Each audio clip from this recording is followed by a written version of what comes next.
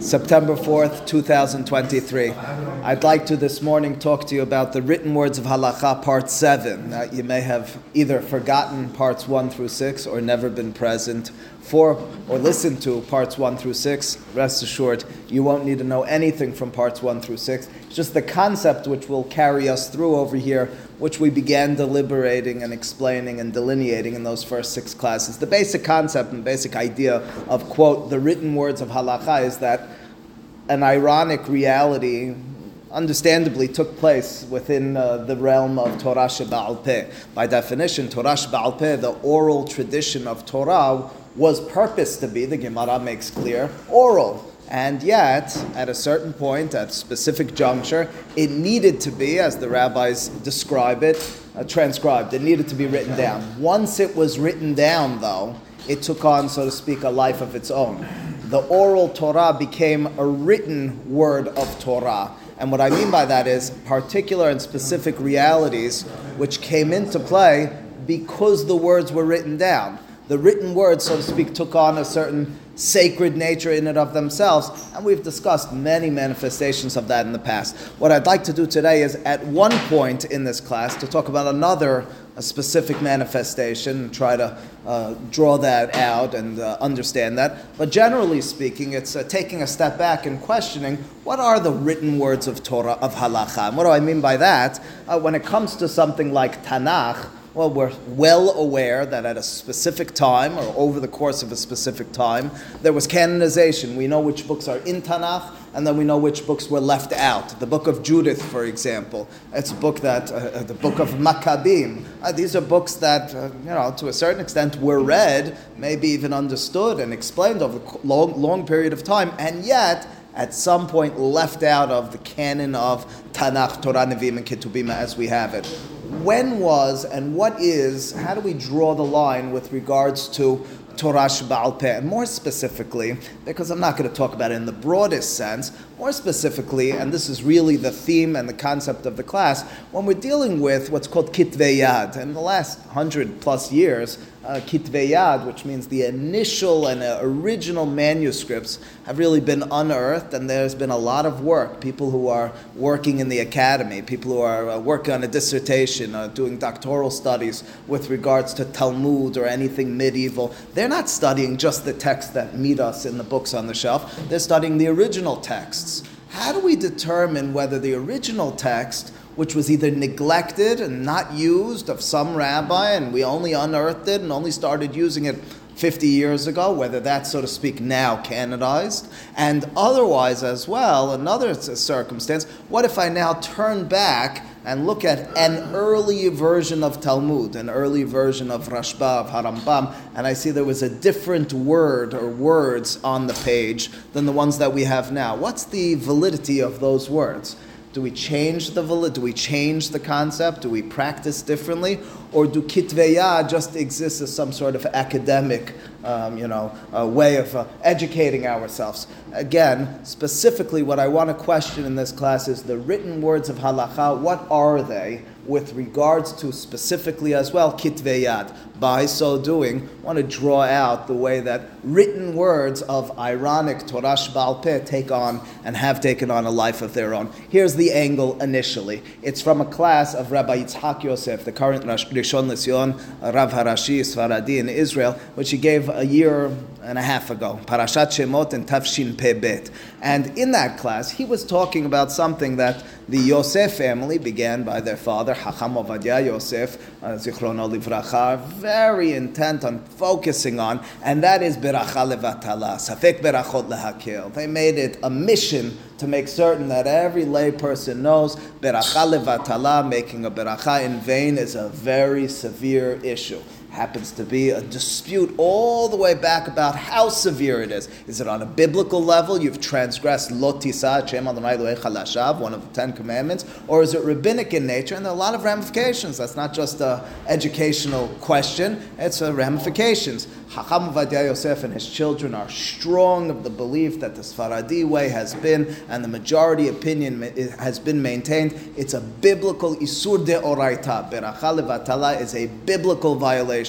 Tosafot Masechet Rosh Hashanah Daf Lamed Gimal say almost explicitly not that way. There's a question forever. Is lo tisa transgressed, or is lo tisa specifically when you're in the context of judgment or court, testifying falsely with God's name? That's the general question, and as a result of their opinion in Halakhah, they've set out to set the record straight on every occasion that they have opportunity to do so.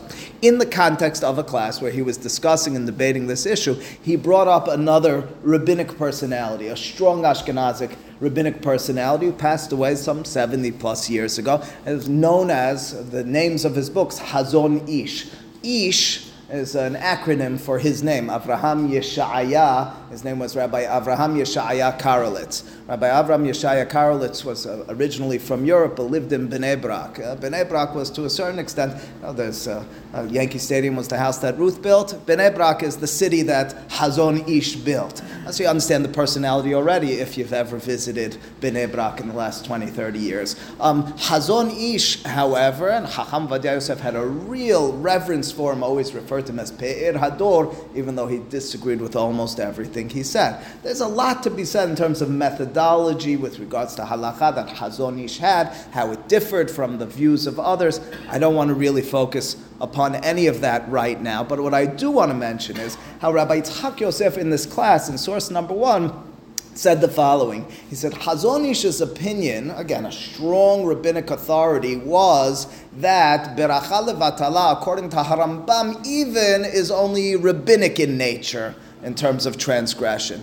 Had he seen all the books, had he seen the responsa of Harambam, She'elot Teshubot Harambam, he would have changed his opinion. He would have known better. But he didn't have access to that book. That book wasn't really produced and published in his lifetime.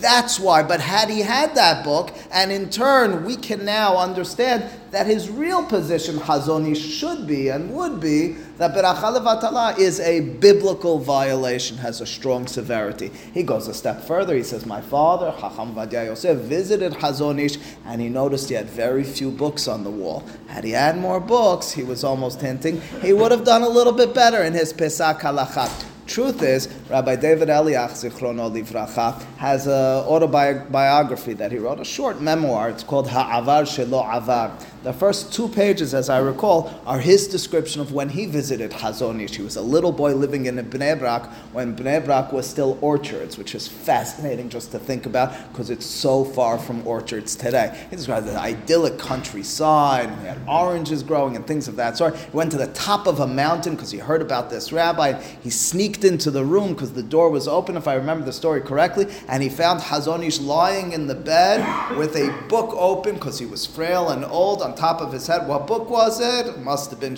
no, it was Talmud. It was a Gemara. It's the best story in the world. That's who he was. He was put himself to bed with Gemara. There are many Talmidei Hachamim who read lots of Torah before bed. That you're lying in bed with a Gemara, that's what Rabbi Eliach said. This was a mark of greatness and something very unique. Anyway, he didn't have many books. It's well known he didn't have many books. His nephew, Rabbi Chaim Kanievsky, who just passed away 2 years ago, talked about his uncle. He said, my uncle didn't have a full shas. There's a video on YouTube until late in his life accessible. He knew much, he knew all, but he didn't have many books. Again, the punchline being, Rabbi Yitzhak Yosef says, had Hazon Ish had She'elot Teshubot Harambam, he would have had an altogether different opinion. For me, after reading that, after then hearing it, because you can listen to the class online, it was, for me, that didn't sit well with me. And I'm going to explain to you why it didn't sit well with me. It has sit well with me over the course of this class. But again, your mind easily say, of course he's right. Had he seen the source, if the source is clear, and it is, he would have changed his opinion. I would argue, and it's not a crazy argument, not at all. He would not and could not and should not, based on his understanding of Halakhah, change his opinion.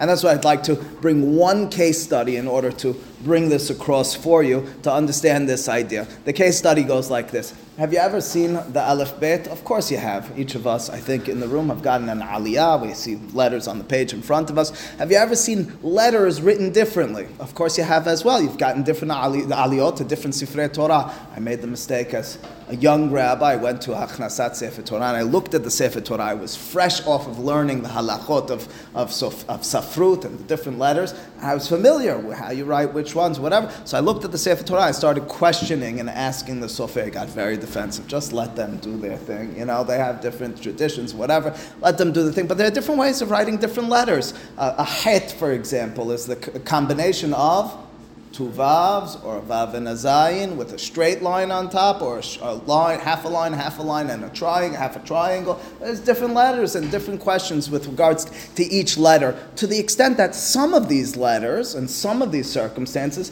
halachically speaking, if it's written quote-unquote wrong, it could invalidate whatever it's written on. There's sometimes serious issues with regards to that sort of matter when we're not familiar with it. But the letter Yod, each of us, I think, would say, is the easiest letter to draw. It's just one line and another line, is it not? The letter Yod is the easiest thing to conceptualize. And indeed, the Gemara says, if the kuso shel Yod, a kotz, is like a stick or a peg or maybe it's like a thorn. A kotz is really a thorn. If a yod doesn't have its thorn, it's invalidated. It's not okay. What's the thorn of a yod?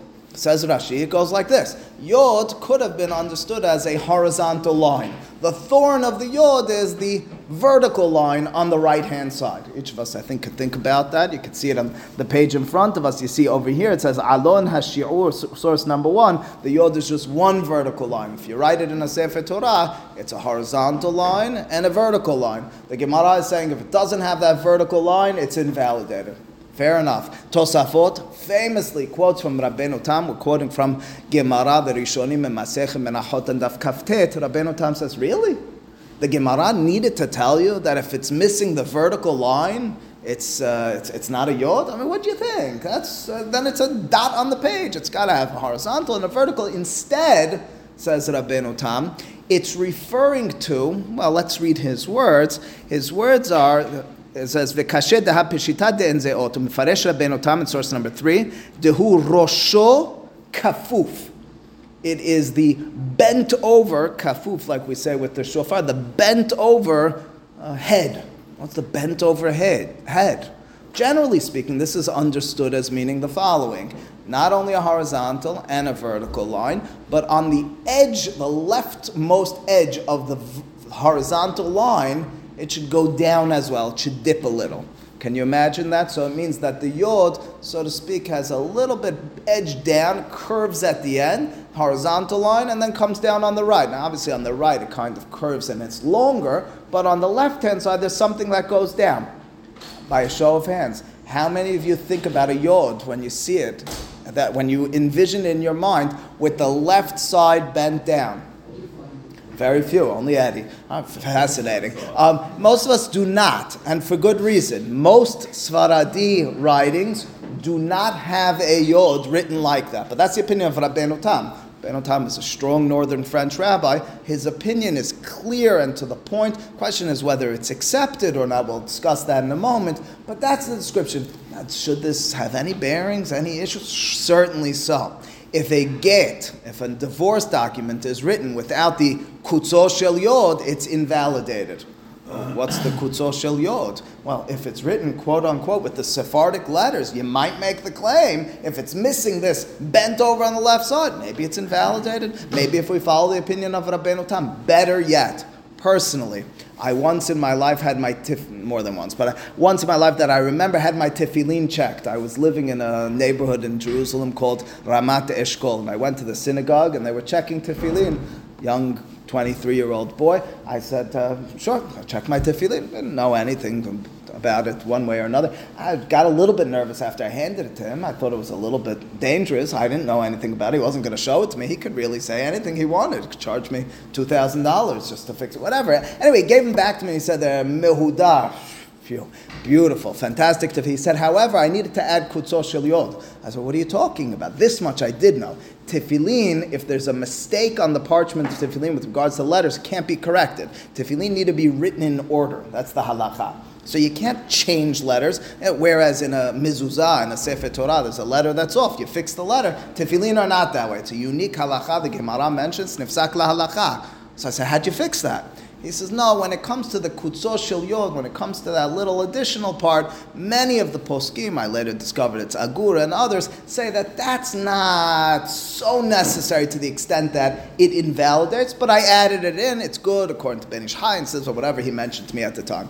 That was an interesting story for me. I didn't realize the significance of that conversation until years later, because this Kutzo Shel Yod, historically, there's a lot of negativity from more of the secular world or the less religious world, and they make fun of it, generally speaking, by Kutzo Shel Yod. You're going to invalidate a divorce document. There's a famous poem written by an individual. Kutzo Shel Yod, you're missing that. That's what invalidates. That's what chains up this lady. Regardless, what I'd like to talk about then, as a case study, is this Kutzo Shel Yod, the opinion of Rabbeinu Tam with regards to a Kutzo Shel Yod. Again, that dip down left-hand side of the Kutzo Shel Yod. It's a good question. Bet Yosef in Siman Lamed Vav quotes Rabbeinu Tam. Even believes that Rashi might agree with it as well. He's just commenting on this segment of the Gemara before, so to speak, that's what you're supposed to have. Not fully case, not recorded in Shulchan Aruch, but the fact that Bet Yosef does record it might tell us that that's the Halakhah. There's a vast debate, broad debate, about what was the mainstream. This is a great question, Simon. Now, let's for a moment ignore us. For a moment, because I already gave you a thing that many of our stuff don't have it. Now let's focus on the Ashkenazic world. What would someone like Hazon Ish say? Well, if I told you it's Rabbeinu Tam's opinion, of course, Hazon Ish in source number 4, in one of the letters that he wrote, he didn't only write a commentary on the Gemara, he wrote several other works, he wrote prolifically. He writes in source number 4, he says, if you're missing a Kutzo Shel Yod, you're missing the letter. What's a Kutzo Shel Yod? Rabbeinu Tam's Kutzo Shel Yod. What's that? The diptam on the left-hand side. Makes a lot of sense. Stands very clear and to the point in this respect. Lastly, and getting to the point, Chacham Ovadia Yosef in She'elot Teshuvot Yabi'a Omer Chelek Zayin Orach Chaim Siman Vav was asked the following: Nish'alti. Source number 5. Let's read a little bit of this. Odot Kutzo Shel Yod Shehasofrim Hasfaradim Rubam Kikulam Enam Nizharim La'asot Kotz La'ot Yod B'tzad Smol Lemata. He says the majority of the Sephardic scribes do not make the dip down Rabbeinu Tam's Yod. Keda'at Rabbeinu Tam shemechayev la'asot ken. Hayim yesh lahem al ma sheyismochu. Is there something that they can hang their hats on? Can we feel comfortable with our tefillin, mezuzot, and sifrei Torah, which don't have a Rabbeinu Tam Kutzo Shel Yod? So the first part of the Teshuvah is establishing, as Simon just discussed, how it's not simple that we always accepted Rabbeinu Tam per se. But there is good evidence that Rabbeinu Tam's opinion was accepted. How do we deal with that? How do we understand that? In the next paragraph on the page, where I put an ellipsis because it's really toward the end of the Teshuvah, he writes the following, Chacham Ovadia Yosef, Ube'emet, שבעיקר שיטת רבנו תם בדין קוצו של יוד, שתפסו האחרונים בדעתו ז"ל, דהיינו קוץ שמאלי למטה ושהוא לעיכובה, אנוכי הרואה שאין זה ברור כלל. He says, you know what I've discovered? I've discovered that might not have been the intent of Rabbeinu Tam. Hold up a second. We read Rabbeinu Tam. Rabbeinu Tam said, Dehu rosho kafuf. Kafuf means it bends down. That sounds very clear. It's talking about a bent down side, left-hand side of the yod. It says, Hine mahazor vitri. Huvu halachot sefer Torah me'et Rabbeinu Tam. V'sham katav, Hadam neinam ba'akomet rabba, afilu katav echad me'akevan kon kutzo shel yod, haynu chodo shel ma'ala shenatun klape panav. V'ken hu bera'avya, ובשאלות תשובות הרשב"ץ, וכן הוא כתב באורחות חיים. Pause for a second. Before I explain to you the explanation that we just read, let me just tell you the names that we just read from. We read from a book called Mahazor Vitri, we read from something called Ra'avya, and we read from something called Orchot Hayim. It's true, because I like this stuff. I could tell you much of each of their biographies. In the room, I imagine, I could be wrong, there's lots of scholars in the room, most people don't know those names, for good reason. They're not household names. Why are they not household names in terms of rabbinic literature? They were Gedolim, they lived in different lands, different ways, and different things. The answer is because their works were not widespread, and many of them not even published over the course of several hundred years after their death. So that being the case, the question in turn rises as follows. The fact that, and we'll define what it is in a second, they each have a different interpretation, a different version of what Rabbeinu Tam meant, does that have validity? It's the same type of question we began with in the context of a legal system called Halakhah. Do you understand? What is their opinion? Their approach is that what Rabbeinu Tam meant or said allegedly was not the horizontal line, obviously, not the vertical line, that's Rashi. It wasn't the quotes going down, it was a quotes going up. It was what we would call like a tag, like a crown to the letter. That one, when I think you close your eyes and you think about a yod, you might see it that way. You see it the horizontal, vertical, and then at the end of the horizontal, on the left-hand side, you see something going up a little bit. That's not so far-fetched in terms of envisioning it. Sephardic ones will have that. Several authorities recorded that's what Rabbeinu Tam's position was all along. Well, that being the case, says Chacham Ovadia Yosef, now that I discovered all these books, now that all these authorities came back to life with the publication of their works, I'll tell you what, there's a lot of validity to their words. We entered into the courtroom, but they were dead for hundreds of years. In our lively conversation about Rabbeinu Tam's position, says Chacham Ovadia Yosef, if it's in a book and it's validated, it's kosher for our conversation, for our deliberation, determination of halakha. That's a very bold statement of Chacham Ovadia. That's his position. Chacham Ovadia's position is, and we'll discover this through and through, that as more publications come to light, it's a quasi-academic approach. He applies it to halakha. We in turn accept them, embrace them, and resuscitate them, changing what we've done if necessary. Yes, Elliot? It doesn't feel like that's so shocking. We found other sources, and especially in the Harari, have been published well after deaths that we do a lot of validity to. The question is, Elliot Shama, whether, you're saying it right, publications from the Cairo Geniza, as interesting as they are, as educated and as scholarly as will become, as religious as will be determined, whatever word you want to apply, for sure. Are they normative?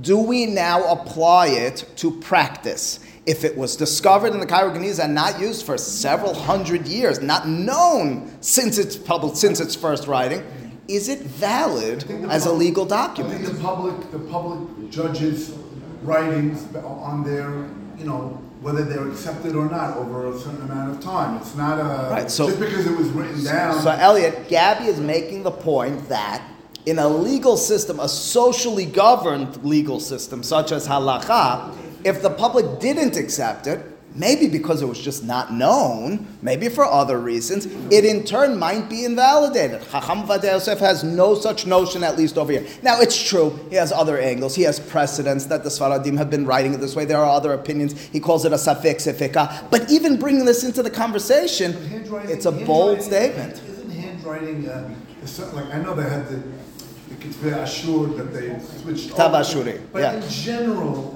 handwriting, not published block, is a personality. It's not a. How could you intone it's a certain that's like saying if I speak with an accent from France, it's invalid. Well questioned. It's more a gripe of yours on the system, but the system did, at a certain point, in some way or another, we have it in Talmud already, a description of the letters. We have it somewhat codified in Shulchan Aruch, which is ironic, because there's so much which is tradition and passed down and determined from how we've done it, that he collects. It's a very novel thing he does, and not easy to wrap your head around. But indeed, there is such a thing. We do invalidate certain letters. The idea of Chacham Ovadia and the idea of him taking it to the biblical level of is it because it has some kind of cosmic thing, the Hashem's name, or is it you're trivializing it and you're using it every day and you're throwing it around? I'm not certain. I do know. I got you. I'm not certain. I mean, he's arguing it's biblical in nature. We could determine whether he means it mystically or another. It means in terms of severity. It means in terms of if I have a situation where I'm uncertain whether to make this beracha or not, will I in turn abstain? If it's only rabbinic in nature, I might not. What's the idea behind that? Is it trivializing every beracha? You're going to make a beracha? I got you. It might be both. I don't know. What do you mean? No, the court system. He's asking. Gabby's asking if lo tisa is applied outside of the court. He's asking, what's the philosophy? What's the issue? That's the question. Because I want to know why he's so severe on it. Yes, right. Can the public accept a document now that was written 400 years ago and not say retroactively this is a 20? So I believe the answer could be yes. You're far off from such a reality in terms of these sources. In other words, Hazon Ish, we will discover in a moment, will argue no. So these rabbis were all rabbis with their own, I guess, region, right? Yes. So the works were not published beyond that region, correct? Perhaps. Do people in the region accept? You don't know. The answer is during their lifetime. You have to imagine, yes. These were giants in their lifetime. Their communities were following their rulings. You see, but again, it means that for Chacham Ovadia Yosef, and there's no surprise here, as Elliot pointed out, we've seen him do this. We expect him to do this. He's very textual in nature, and textual in nature means if there's a valid text, it is valid. He's not so much into the social dynamic of things. He's not so much into the acceptance level and things of that sort. It's valid because it is authentic. That in of itself makes it valid. Chacham Ovadia Yosef, in fact, I'm going to have to figure out in a moment where he breaks ways from Hazon Ish. Chacham Ovadia Yosef himself points out in his introduction to Yabia Omer Halakhah that this matter might be something that divides him from Hazon Ish. Now, what I'm suggesting over the course of this is not just methodological, as we'll discuss in a moment. It's more philosophical in nature as well. What is halacha for each of them? Yes, Rabbi? You just develop the Hazon Ish approach because it seems odd that if you have a testimony of this is what Rabbi would look like, or this is the way we wrote it, even if one says not halacha accepted, it's still testimony. No, they're not testifying to his Sefer Torah. They're quoting Ra'avya and others, generations afterwards, B'Chazor Vitri, etc. They're quoting what Rabbeinu Tam said. It's either an interpretation or an accepted thing of that sort. But in the words that we find on the page of Rabbeinu Tam, it's not. There's no mention of that. I'm getting there. At this point, I don't know. At this point, what I've developed and understood is the following: is that Hazon Ish, either because he didn't know about these others or he didn't care about these other sources, will be the suggestion. Not that he doesn't care, but he doesn't care them in the context of Halakhah. He maintains Rabbeinu Tam as it meets our eyes on the page. That is what a Kutzos Shel Yod is. Chacham Ovadia Yosef does not take into account much of the other literature. In terms of the question of canonizing halachic texts, Chacham Ovadia Yosef seems to embrace anything that is authentic. Right? Anything that is authentic is part of our conversation. Hazon Ish might be outside of that, and not might be, he certainly is. In the introduction to Yabia Omer Halakhah, Chacham Ovadia Yosef is really talking about something else over there, but he talks about this as well. Here's what he's talking about really over there. He's talking about the following, and you'll understand, we'll piece it all together. He's talking about if Shulchan Aruch writes something, but he, Rabbi Yosef Karo, didn't have access to something which preceded him, a text, is that in turn a reason for us to say, well, we're not going to follow Shulchan Aruch? Again, Shulchan Aruch wrote something, he didn't have access to the words of Harambam on something. He didn't have access to the words of Olam Geonim on something. Can we determine, based on his methodology, that had he seen it, he would have changed his mind, and in turn, we should practice differently? Says Chacham Ovadia Yosef, should take us a no surprise. Absolutely. That's what he told us over here as well. It wasn't talking about Shulchan Aruch, but he said if there's a text which was authentic, it is valid to determine law. In turn, he says the same thing about Shulchan Aruch. It gives him more power. You don't think so?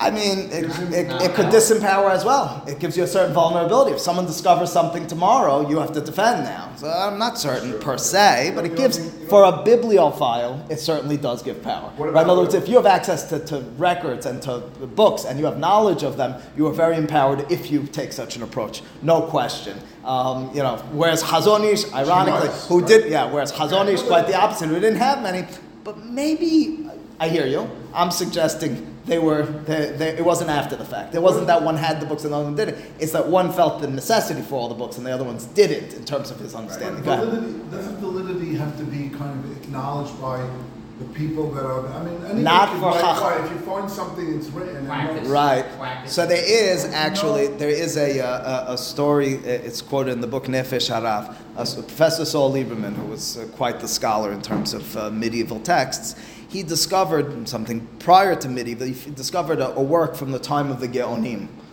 going back some 1300 to 1200 years, and in it a specific law which clearly against everything we know in terms of Tumah and Tahara that he found, and he was very excited. He was at a party with his cousin, with Rabbi Soloveitchik, and he showed him, did you see what I found in one of the Geonim? Isn't this fantastic? And so the alleged story, the story as it saw is that Rabbi Soloveitchik said to him, that Gaon, and remember, Gaon is not only time period of rabbis, it also means quite the scholar, brilliant person, is an Am Haaretz, which is supposed, to adduce laughter. Gaon being an Am Haaretz, this guy. In other words, what he was suggesting is, and it's along the lines of what you're saying, Gabby, that text, he found an old text, an ancient text. That's not valid. Just look at its words. So yes, you'll have to take into account what's being written as well. But Hazon Ish draws the line much, much sharper, and a strong division over here in terms of canonizing, so to speak, the halachic text. Hazon Ish, as cited in source number 6, as he writes in many places, as is well known,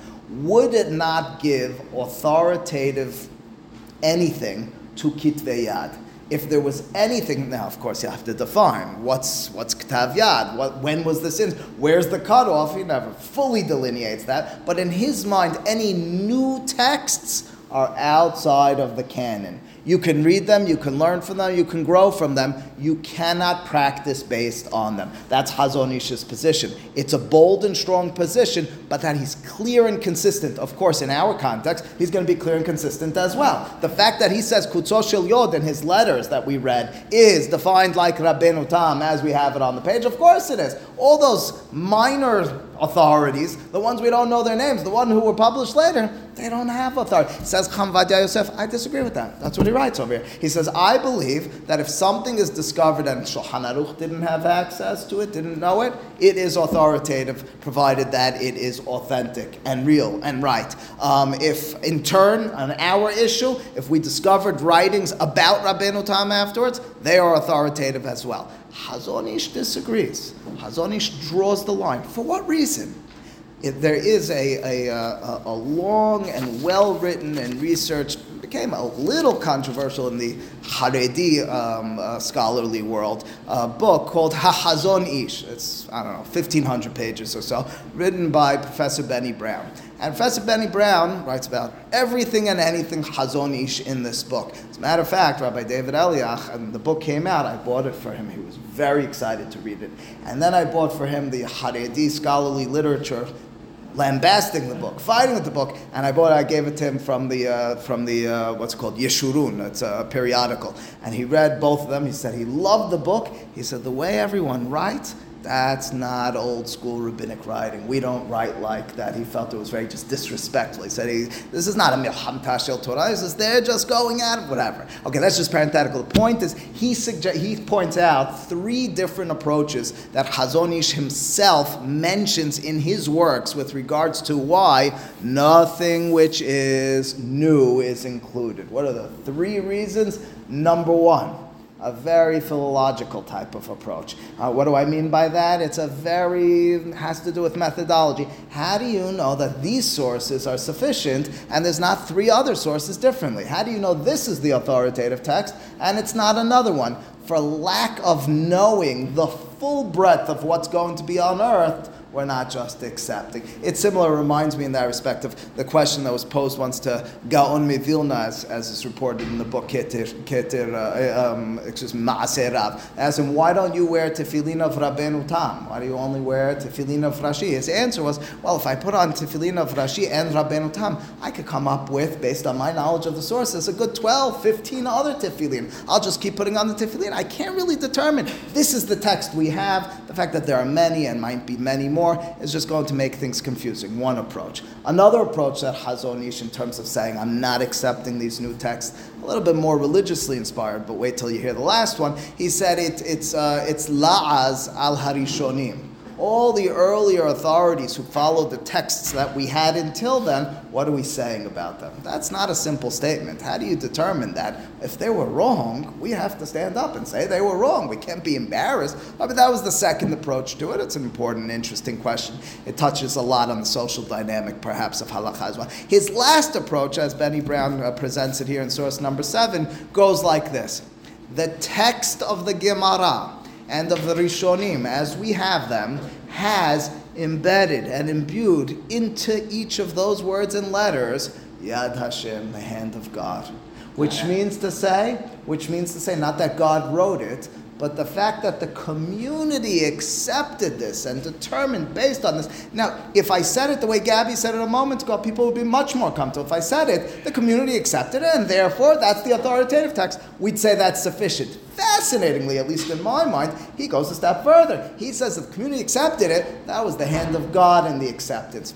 Either way you slice it, do you realize what happened over here?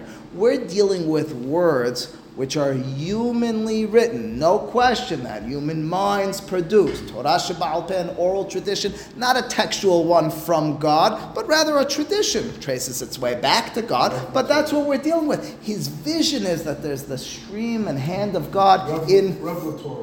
Revelatory, that's the right word. There's almost a Ruach HaKodesh spirit. As a matter of fact, Hazon Ish elsewhere, I didn't put it on the page in front of you, he is quoted as having said, I don't know that he wrote this, that he didn't like that they were publishing Gemarot that had punctuation. He didn't like punctuation in the Gemarot. He says, not traditional. I can read it one way, and you could read it another way, and the Rishonim learned it another way. We need to leave it open. It's always reminded me, not always, I read this 2-3 years ago, it reminded me of Radvaz, Rabbi David ben Zimra was questioned, why do Sifrei Torah not have the ta'amim and nikudot in it? His answer was, because there's an infinite expressions of truths in this. Can you imagine? Hazon Ish, to a certain extent, turned Torah Sheba'al Peh in that respect into Torah Shebichtav. There's a tremendous irony. And that's what I meant by fleshing out the written words of Halakhah, how Torah Sheba'al Peh, much like other things in our lives, got transformed in this ironic way from being an oral tradition which was explanatory to being a text which could be interpreted and should be interpreted as well. But again, to catch you up to date then with regards to the direction and the thought being set forth in this class, the written words of Halakhah, number 7, produce the following question. What do we do with regards to quote-unquote new texts? Are they authoritative or not? Effectively, from our case study of the Kutzot Shel Yod, we suggested it's a dispute. Chacham Vadia Yosef and his adherents would say, we bring them in. Where do they draw the line? Not fully clear. They can't accept the Gaon Am Haaretz, but they'll accept much. Hazon Ish very strongly draws the line. Philosophically speaking, they're debating more than just methodology. They're debating what is Torah Sheba'al Peh. They're debating what are these texts. For Chacham Vadia Yosef, I'm suggesting it's another opinion and another opinion. For Hazon Ish, that's not just an opinion. That's a canonized piece of art, which is now a part. You can't just insert something else. I'll conclude just with this. We mentioned earlier that Chacham Vadia Yosef, in the context of that introduction to Yabia Omer Halakhah, he was talking really about Shulchan Aruch. And the question was, what if a later text comes about that Shulchan Aruch didn't have, it preceded him, but he didn't have it, it came about later, do we change the Pesach Halakhah? We said Chacham Vadia Yosef says, and he's somewhat consistent about this, absolutely. We've given examples about this in the past. You might recall standing for Aseret HaDiberot or sitting down from Shelot Tishbot HaRambam, maybe making a synagogue on top, making a dormitory, a place to sleep on top of a synagogue, and many other such examples. The truth is that was far from the only accepted approach. Sorry, yes, Avi? Question. According to Halakhah, you said, obviously when he was alive, he was able to find a new text, make a determination, okay, the Chacham, that the role is Halakhah, is the authority, that makes sense. And so I wanted to conclude, and I said, at the same time, if Shulchan saw it, had a chance to see it, would have changed his mind. Yes. Now, in his mind, when he's not the rock, when Chachamim, what is the objective way to determine if the narrative source can be incorporated, accepted in right. canonized, or otherwise you have to reject it. I mean, it seems like a more function of the Sanhedrin than the function of a single person. Right. Obviously you trust yourself. But I hear what you're saying. Listen, ultimately speaking, there's not much. I mean, for him, it's much easier than your question's almost. For him, there's not so. It can't be false. It can't be internally flawed. It can't be that you can ask objective, simple questions on it. Otherwise, it's accepted. He counts every opinion as part of his determinations. He's consistent with this. He's not inconsistent. He had 20,000 books in his library, his son attests to, and his son's testimonials, and he read all of them. And what his son was saying in that first source we read is they're all important opinions. That's effectively his position. It's a lot more simple than someone who's going to have to draw the line and make delineations and decisions. Do you know what I'm saying? We're talking about old texts. What about knowledge that comes to the forefront? I mean, they're going to just throw it out? Archaeology or some kind of philology. Yeah, that's a great question. That's a great question. It will, to a large extent, be the same type of question. Chacham Ovadia Yosef, in fact, in that Teshuvah, Kutzos Shel Yod, on some, the question is how much he read, but on the Kutzos Shel Yod, he attests to the fact that he had he had a contemporary younger than him, who found, actually it's in one of the museums in Israel, a Sefer Torah from the time period of Ran, of Rabbeinu Nisim from Gerona. That's a historical Spanish Sefer Torah. Question is whether it was written by Rabbeinu Nisim. Not really our question that's so relevant. It's an old Sefer Torah which seems to have been used. And in it, he writes in his Teshuvah, they found that the Yod did not have the Rabbeinu Tam going down. He rests his case. Hazon Ish would scoff at that. He would say archaeology is no different than any of these other things. It's not canonized. It's not a part of it. So that same question is part of this larger conversation of how do we determine normative practice? The question is the integrity of the rabbi, and how do you look at a rabbi who sees something in front of his face and doesn't accept. But again, what would you think of a guy like that? No, you're demeaning that person to say that. But maybe black and white in front of. But Gabi, maybe not. Maybe alternatively, Hazon Ish would make the following claim. Again, he did make this religious, spiritual claim that it's God's hand. But even if he didn't use those words, he could just as well be saying that communally, this was not the. So archaeologically, you unearthed it. You found something. But ultimately speaking, for example, we do have. I have 2 books on this. We have evidence of tens, if not dozens, of tefillin, different types of tefillin. Does that mean, as a result, each one of them is valid? Alternatively, does what meets our eyes in the Gemara, what has been and continues to be the accepted norm in terms of what tefillin look like and the parchments inside them, those are the practiced ones. And archaeology will bring forth something to question. It's a question more than anything. It's not that, how could you not accept it? It's not that someone might. It's not that I'm denying its existence. It's that I'm denying it as a legal document or giving legal basis. Shows you that minhag is a driving factor in terms of halakha. No question. And as a result, back to Avi's point from earlier, Chacham Ovadia Yosef gets into, ironically, and it's the point as well to Joe from earlier, you think he's strengthened by saying everything comes in, and I know it all. Ironically, it might hurt him. The more that's discovered, the more that comes out, might in turn reverse what he said. Validated in some, you're saying they'll invalidate, but validated in some respect. Chacham ben Zion Abba Shaul in source number 8, as cited by Rabbi Yaakov Chaim Sofer, alternatively has that Hazon Ish type of approach. His approach when it comes to the words of Shulchan Aruch is that if there's a later authority or a later text, a text which is discovered and unearthed later, that has no validity in changing the Pesach of Shulchan Aruch. Again, you might say, but it's not being honest to the system. Alternatively, it is so. How do we explain it? One of those 3 ways of Hazon Ish, all valid in this context. There's a cute story, even tells in it that the son of Hafetz Chaim of Rabbi Yisrael Meir HaKohen of Radin, the author of Mishnah Berurah, asked him about different manuscripts and things that came to light. And he said, should we change different things? He said, I don't think so, because just as much as that goes against what we're writing, just wait a few weeks and they'll find something that goes with what we are writing. That's really that first approach in terms of saying, from a philological standpoint, it's hard to really determine what's in and what's not. As a result, we're going to work with what we have. But effectively then, the written words of Halakhah, as discussed in this class, addressed, well, what does enter into this canon? But that's assuming there is a canon. Whereas for Chacham Vadia Yosef, there's not so much of a canon. It is, at its core, Torah Sheba'al Peh. So to speak, I don't know if it's true. You'd imagine, if you piece the stories that I told together, he'd be very excited about a punctuated Gemara. Beautiful. What's wrong with that? Whereas Hazon Ish, a very different approach to this matter. There's almost a canonized version of what we have and what we use. The traditions are very much entrenched with regards to what's going to be a valid document and argument in our legal system and conversations. In this example, we have Halakhah, we didn't have the right. The active manner going on as the disagreement today, so bringing opinions.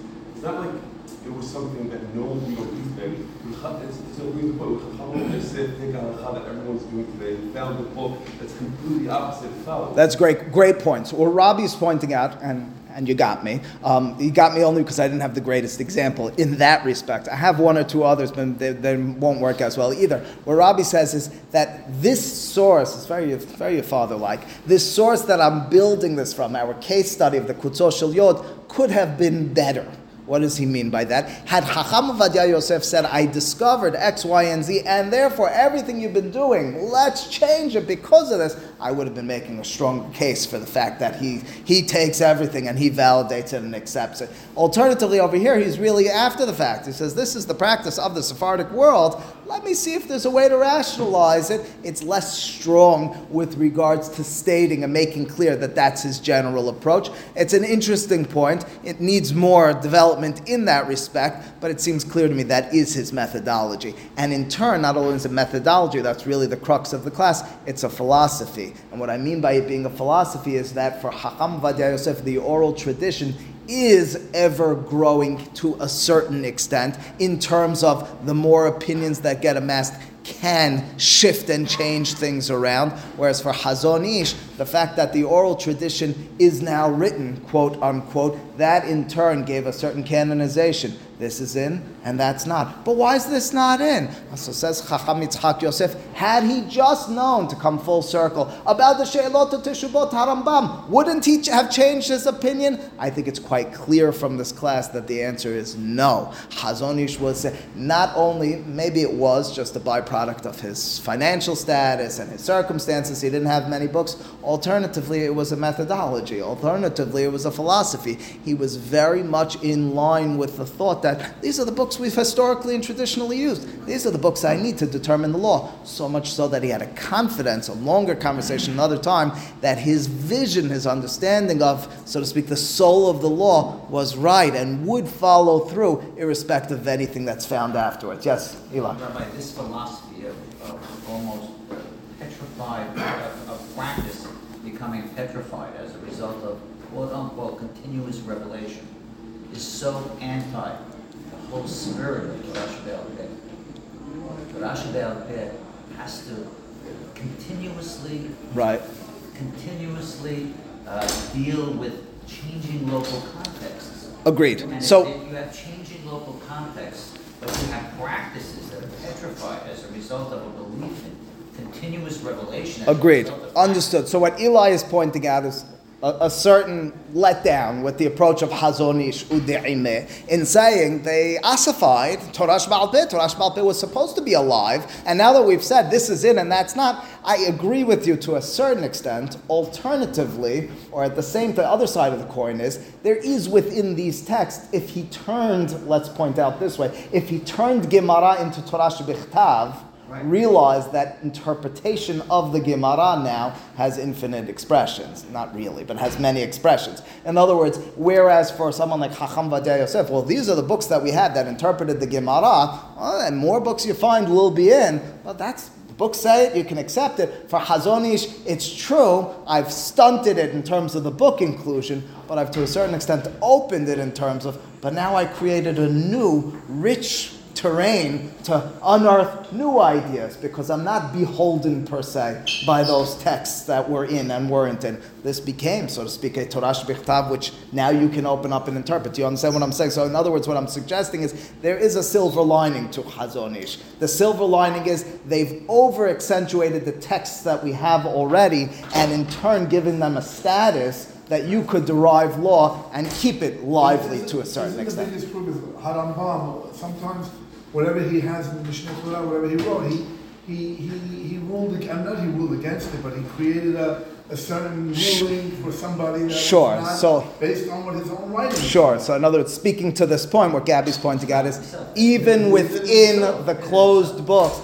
My favorite story on this, it's written in the book Meged Givot Olam. And Meged Givot Olam, once upon a time, as the story is told, someone came to Rav Moshe Feinstein and asked him a question. He wrote a teshubah about it. I don't know, mutar asur. Someone else came and asked him about it. He had a shift in mind, and he wrote mutar asur, the opposite of the first time. He said to him, don't you want to retract the first one? Don't you want to? He said, no. Elu va'elu divrei Elohim hayim. In other words, he gave a validity to them both, even though it was both his opinion, along those lines that it's not per se ossifying and closing it, it's just changing the way in which it will have to be lively. If it does become dead, if it does become static, you certainly have defied the purpose of it. That in turn, again, just to state it in a sentence, the written words of Halakhah, the question A with regards to what, so to speak, is the canonized version of it with regards to later Kitvei Yad, and secondly, how do we conceptualize that? What does that mean for us in terms of Torah Sheba'al Peh? That's what we discussed today. Baruch Adonai Le'olam. Amen. Amen.